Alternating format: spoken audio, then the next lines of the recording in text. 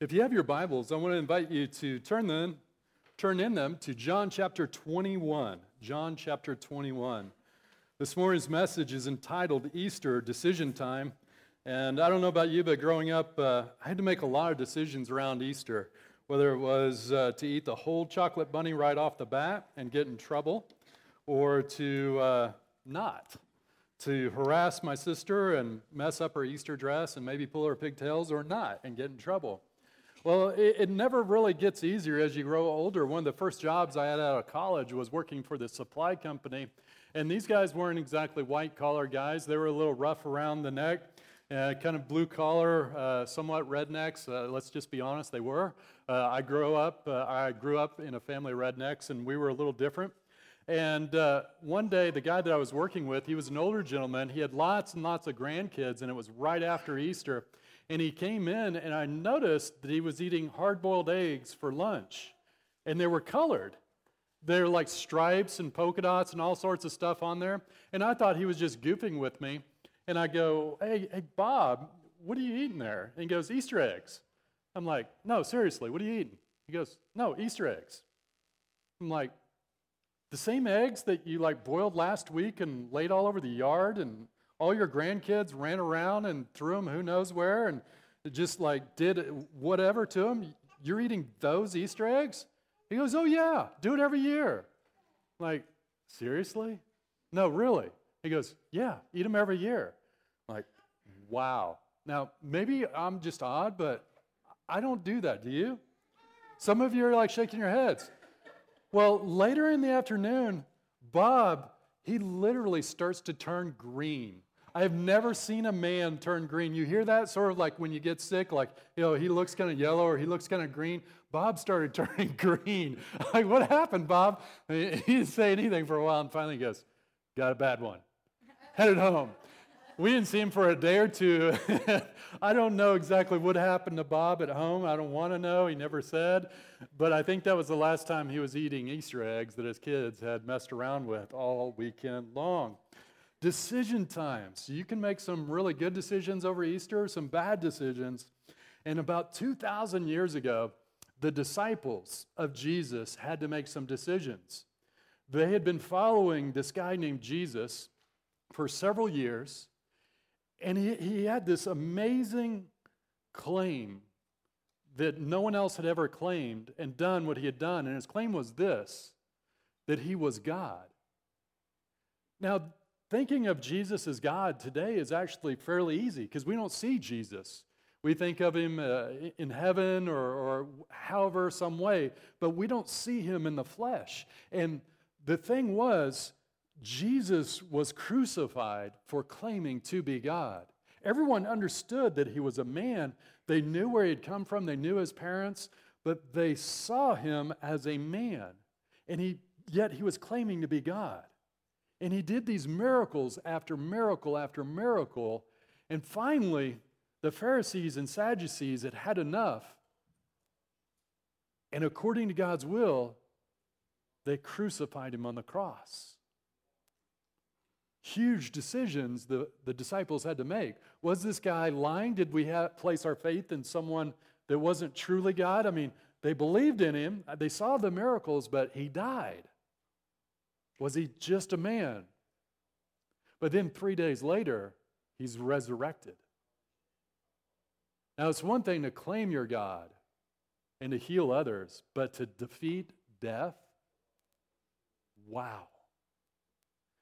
And so he appears to them a couple times. And they rejoice, they're afraid, they doubt, they do all these natural things. But then he tells them to go wait in Galilee. If you're not familiar with Israel, Israel is kind of north and south, and where they were at was kind of generally towards the middle south, and Galilee is towards the north, and it's a couple days' walk away. It's no easy place to get to, over hills, and so eventually some of the disciples show up in Galilee and they're waiting on Jesus, this person they had placed their faith in. Now, I don't know about you, but as I read the Bible sometimes, it's a little hard to relate to these disciples because it seems like their entire life was either faith or not. And as a believer, about just like you for many years, My life wasn't just faith, it was family, it was work, it was school, it was all this other stuff. So I had a hard time really figuring out what this faith in Jesus looked like in real life, because I couldn't just give up my job and go wandering around Israel, as cool as that sounded, or give up school. My parents would have just died of a heart attack on the spot if I told them I was going to do that. And of course, no one really does that. We have life today. So how is it that this faith in a resurrected Savior affects our life? I mean, at first, we trust in Jesus just like the disciples did, and we're excited, and we're making these bold claims like, Jesus, you're all my life. I love you. I'm all in. And then as time goes by, Monday morning hits, and you go to work or you go to school, and maybe you get married, or maybe you don't, or maybe you have a career or ministry, and over time, this excitement and this passion that you had in Jesus has seemed to fade just a little bit, if you ever had it in the first place.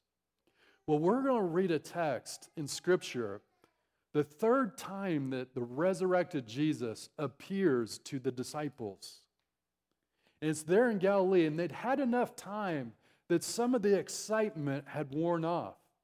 So let's begin in verse 1, and we're just going to read through the story, and there's a lot of text to cover, but I want you to see it as a real story in a real place. The slide above me is the Sea of Tiberias, of the location. This is a picture that I took of one of the boats out on the sea there. It's actually more like a lake.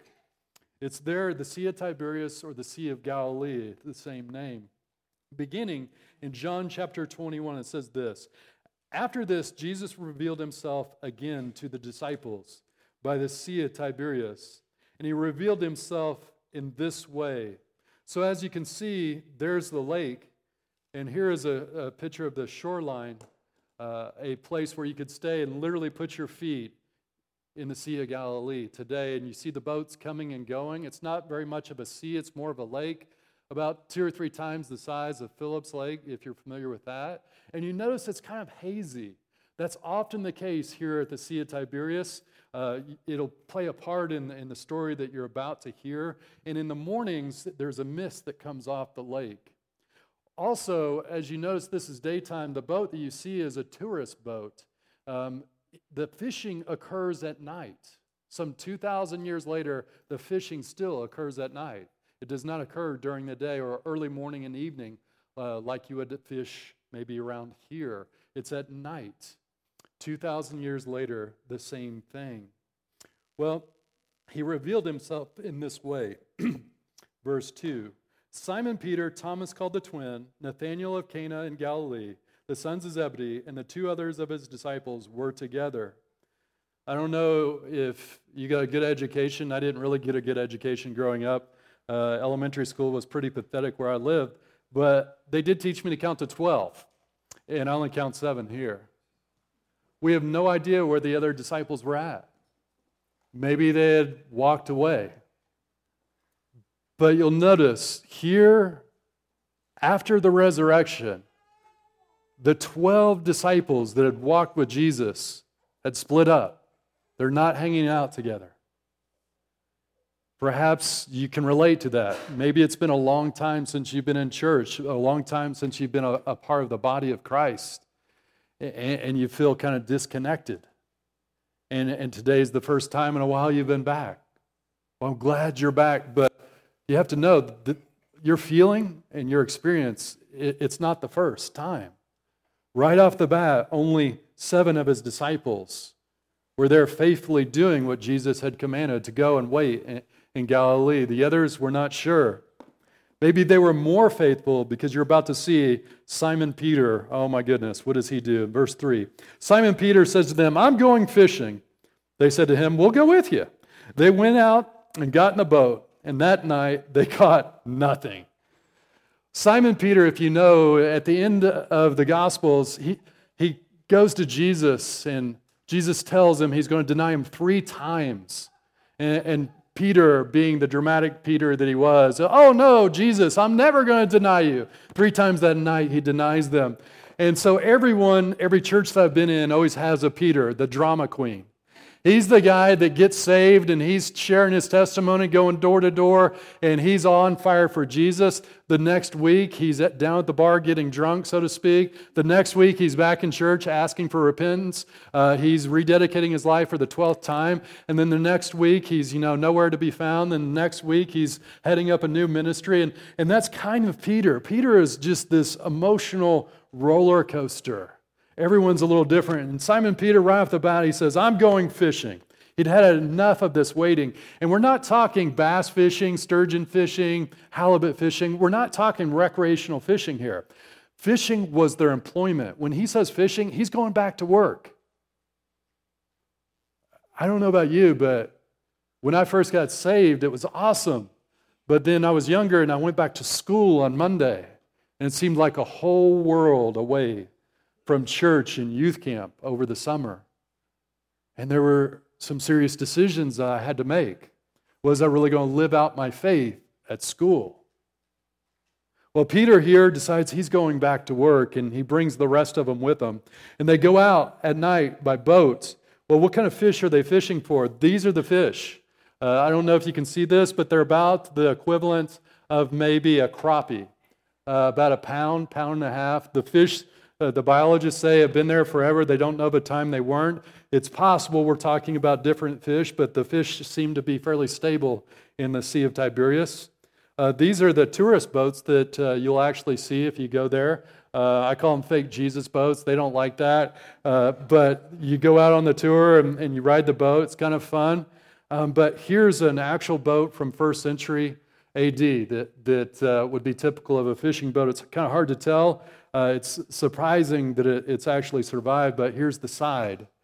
It's about 8 feet across or so and pretty deep hold. The wood that you can see there is still solid after 2,000 years. They uncovered this a couple years back. It's there in a museum, but this would be typical of the fishing boat, 1st century AD, that they went out in. And those little fish are the ones that they were after, and they would cast huge nets. The challenge was this. It didn't always go so well. As a matter of fact, when I was there, I asked, hey, can I go fishing? And they said, go ahead, but it's pointless. You got to be here at night. And even then, it's pretty tough. But as you do so, you can just imagine the setting. Here's the front of that boat. Being out on the sea, it's quiet, calm. It can be vicious at times, but it's a beautiful setting on a good day. And it's difficult to imagine what they were going through. They had been out all night, going back to their profession, and it was fruitless. It was pointless. They'd been out and caught nothing. Verse 4, it says, just as day was breaking, Jesus stood there on the shore, yet the disciples did not know that it was Jesus. A little later in the story, you find out they're about 100 yards out. It would be difficult to tell of anyone from 100 yards out exactly who they were, but you could still hear the sound carries across this lake. As you'll notice in the photo, it's surrounded by low hills, and it's amazing the echoes on that particular lake. So just as day was breaking, Jesus stood on the shore. He finally appears in verse 5. Jesus says to them, children, do you have any fish? That's not a question you want to hear if you've been out all night and caught nothing. You don't want to hear some guy standing on the shore asking you how it's going. And their answer is short and terse. They say, no, we haven't caught any fish. And notice here, children in the Greek, that is the word that it used to describe a baby. It's little tykes. Here this guy is standing on the shore calling them little kids. It's almost as if he's making fun of them, like, don't you know what you're doing is fruitless and pointless? Out there on your own, doing something that I've not called you to do. You've just kind of set aside your faith and you're going back to work, and you've caught nothing. Verse 6, he said to them, cast the net on the right side of the boat and you'll find some. So I guess maybe out of frustration or just out of pure hope, it says, so they cast it. And now they were not able to haul it in because of the quantity of fish. Wow. That disciple whom Jesus loved, most likely we believe referring to the Apostle John, therefore said to Peter, it's the Lord. When Simon Peter heard that it was the Lord. He put on his outer garment, for he was stripped for work, and threw himself into the sea. Now, remember, this is Peter, the guy that led them out there to go fishing in the first place. They finally catch fish, what he was trying to lead them to do, and he jumps out of the boat and starts swimming to shore. Have you ever had a friend like that that's constantly leading you places? You finally go there and they leave you behind and they throw you to the lion, so to speak. So he just jumps out and starts swimming. Oh, Peter, the drama queen. Verse 8, the other disciples came in the boat. And you don't know whether or not who is doing the right thing here. Jesus realizes it's the risen Lord, so he finally makes maybe the right decision and gives it up and just throws it all away and goes back to Jesus, the roller coaster Simon. But they're not giving up. He says, the other disciples came in the boat dragging in the full net of fish. That's worth some money. They're like, yeah, there's Jesus, but I'm going to bring along the work as well. It's all about the money, and their loyalty seems to be kind of divided here. They're like, yeah, I love Jesus, but we're also about the fish. For they were not far from land, but about 100 yards off. Verse 9, when they got out on land,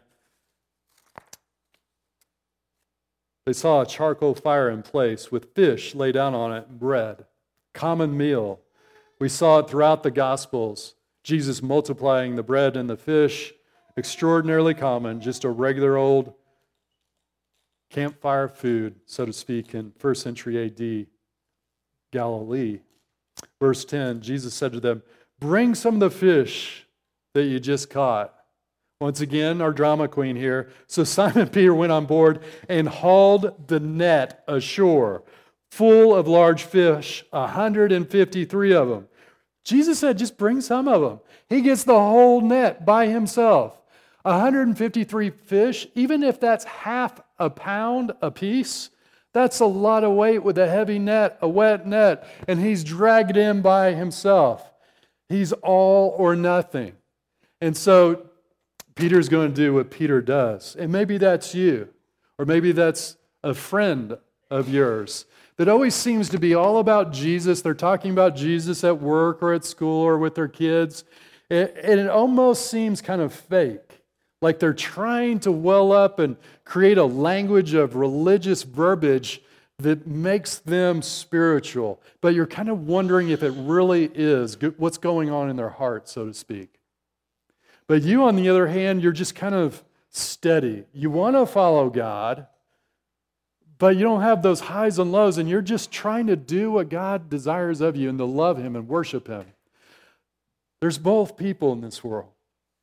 But each person has to make a decision. Do they respond to Jesus? Maybe emotionally right away or slowly over time. But Peter, at least here, is finally obeying. And John tells the story. You can tell a fisherman is telling the story. He doesn't say it was a bunch of fish. He's interested. There were 153 fish there. Can you imagine? I don't know how much time went by after this story occurred and when it was written down. But he remembered the exact number. I don't know about you, but there's a lot of stuff in this world that I would like to know from God. I would like answers to. The number of fish that they caught that day in the net isn't one of them, right? But it made it into Scripture. Apparently he was so proud and God was like, all right, 153 fish. If you want to know what I did for you, okay. And right, so 153 of them. And although there were so many, the net wasn't torn. He was still impressed with that little tidbit.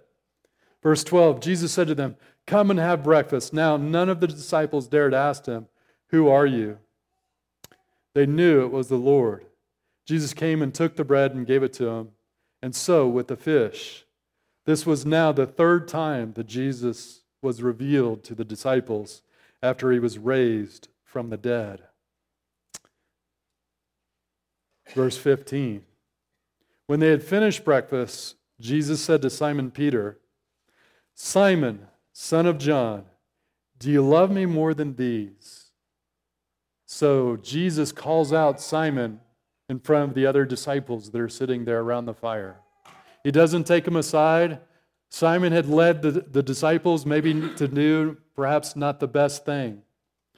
If you're familiar with Luke, Luke had written in his account of the Gospels about Jesus' command on what should really be our purpose. In Luke 12:29, verse 31, he says, "And do not seek what you are to eat and what you are to drink, nor be worried. For all the nations of the world seek after these things, and your Father knows that you need them. Instead, seek His kingdom, and these things will be added to you." And so you have to know that the disciples were a little concerned. They had to have a little angst as they're sitting around the campfire, knowing that perhaps they hadn't been obeying exactly what Jesus had called them to. And the very first person that Jesus calls out is Peter. I don't know where you're at in your life today. Maybe you love God, but He's just kind of part of your life. Maybe on Easter, maybe on Sunday mornings. And you would really like Him to be all of your life. And you're struggling as to how that unfolds, what that looks like. Well, Jesus asked Simon what the heart of this issue, I believe, really is. He says, "Do you love me more than these?" He said, "Yes, Lord, you know that I love you." Jesus' reply, He said, "Feed my lambs."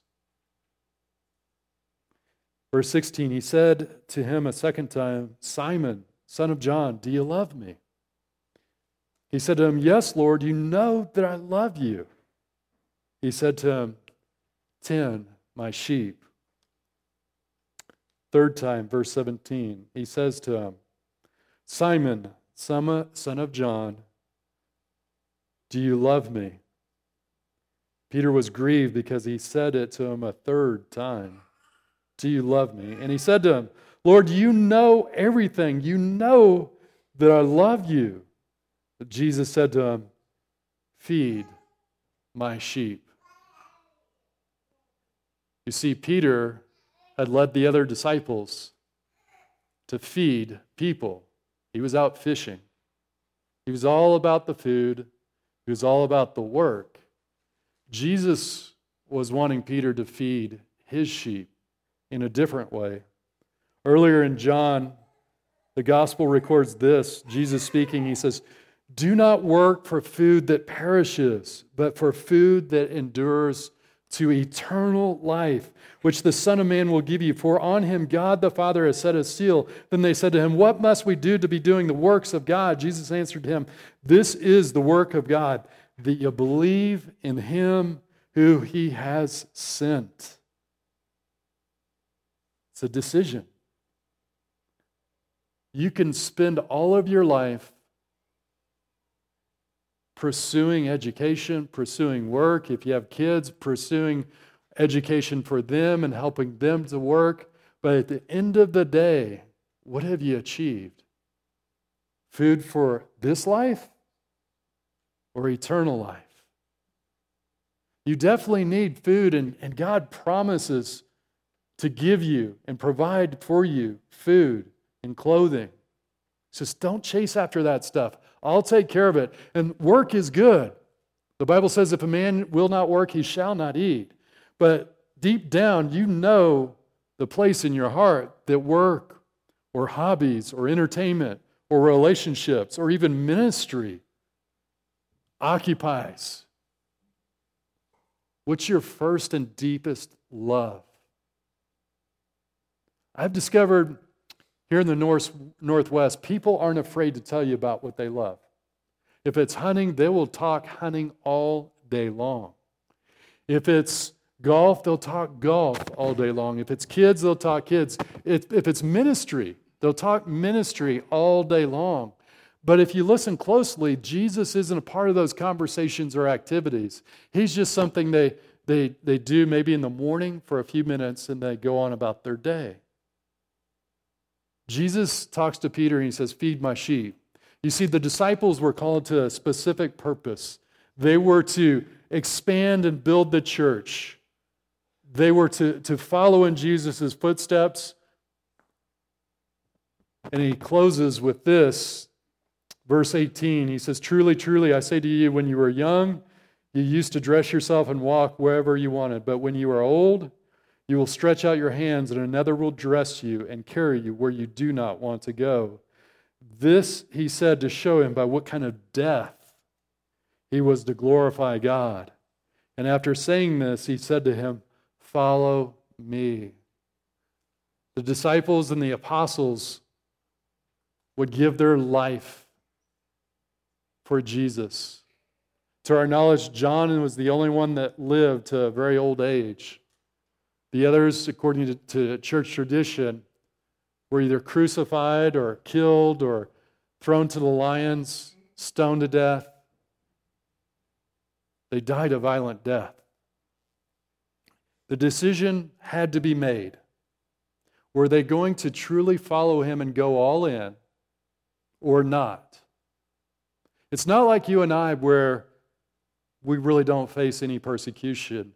As they were looking at this Jesus, who they knew to be a man, and his resurrected figure standing before him, they had to decide, was this true? Was Jesus really the Son of God? Could he forgive sins? Could he give eternal life through faith in him? It wasn't simply, oh, should I believe or I shouldn't believe? Their life was dependent upon it. If they choose to believe, they die. If they don't, well, they die anyway. But it won't be in such a way that they would die if they followed Jesus. Torture, crucifixion. This Jesus, according to all historical accounts, was a real person, real time. The eyewitness accounts of his resurrection are undisputed.